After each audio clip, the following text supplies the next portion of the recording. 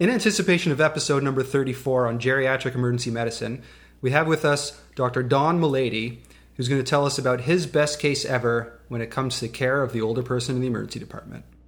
Don, let it rip.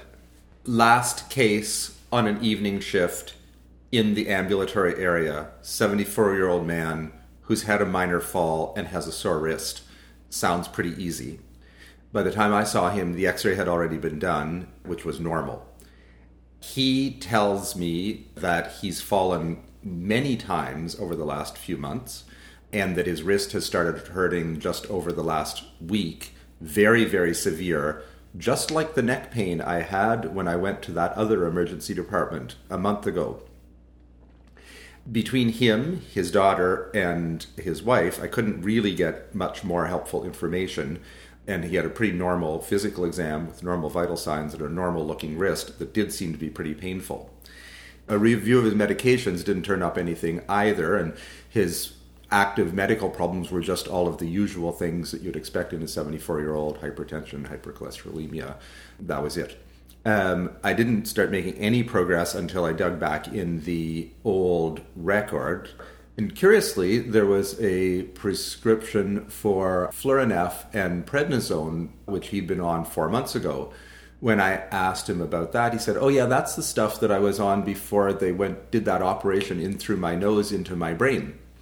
This was a fact that he hadn't actually told anybody about, either me, the triage nurse, or on any of his previous 3 emergency visits at another hospital.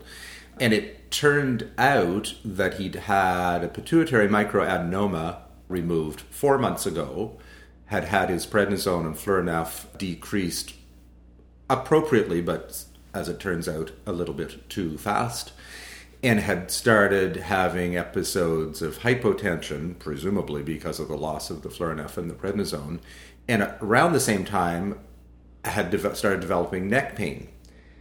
When the full story came out after a day of being in hospital and he had his left wrist tapped, it turned out he had CPPD pseudogout from calcium deposits, which was likely what had caused his previous neck pain as well. So this seemingly straightforward case of a sore wrist in the ambulatory area turned out to be hypoadrenalism, secondary to medication withdrawal after pituitary adenoma. The prednisone previously had been keeping his pseudogout under control. So he had actually now had 3 separate different diseases: hypoadrenalism, recurrent falls, and pseudogout. And once he got started back on his prednisone, he was as good as new. This illustrated a whole bunch of things about looking after older people in the emergency department. The story is never simple. It's always complex. They rarely present typically. Atypical presentations are common. There's usually a whole bunch of medication involved, and finding out about what it is likely going to lead you towards a resolution.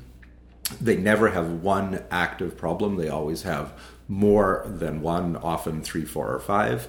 And coming to the emergency department usually is a sentinel event that allows you to find out what the bigger problems are. Great case, Dr. Melady. Episode 34 on Geriatric Emergency Medicine, we'll be talking with Dr. Melady as well as Dr. Jacques Lee about everything from delirium to drug interactions to atypical presentations of MIs and belly pain. So until next time, take it easy.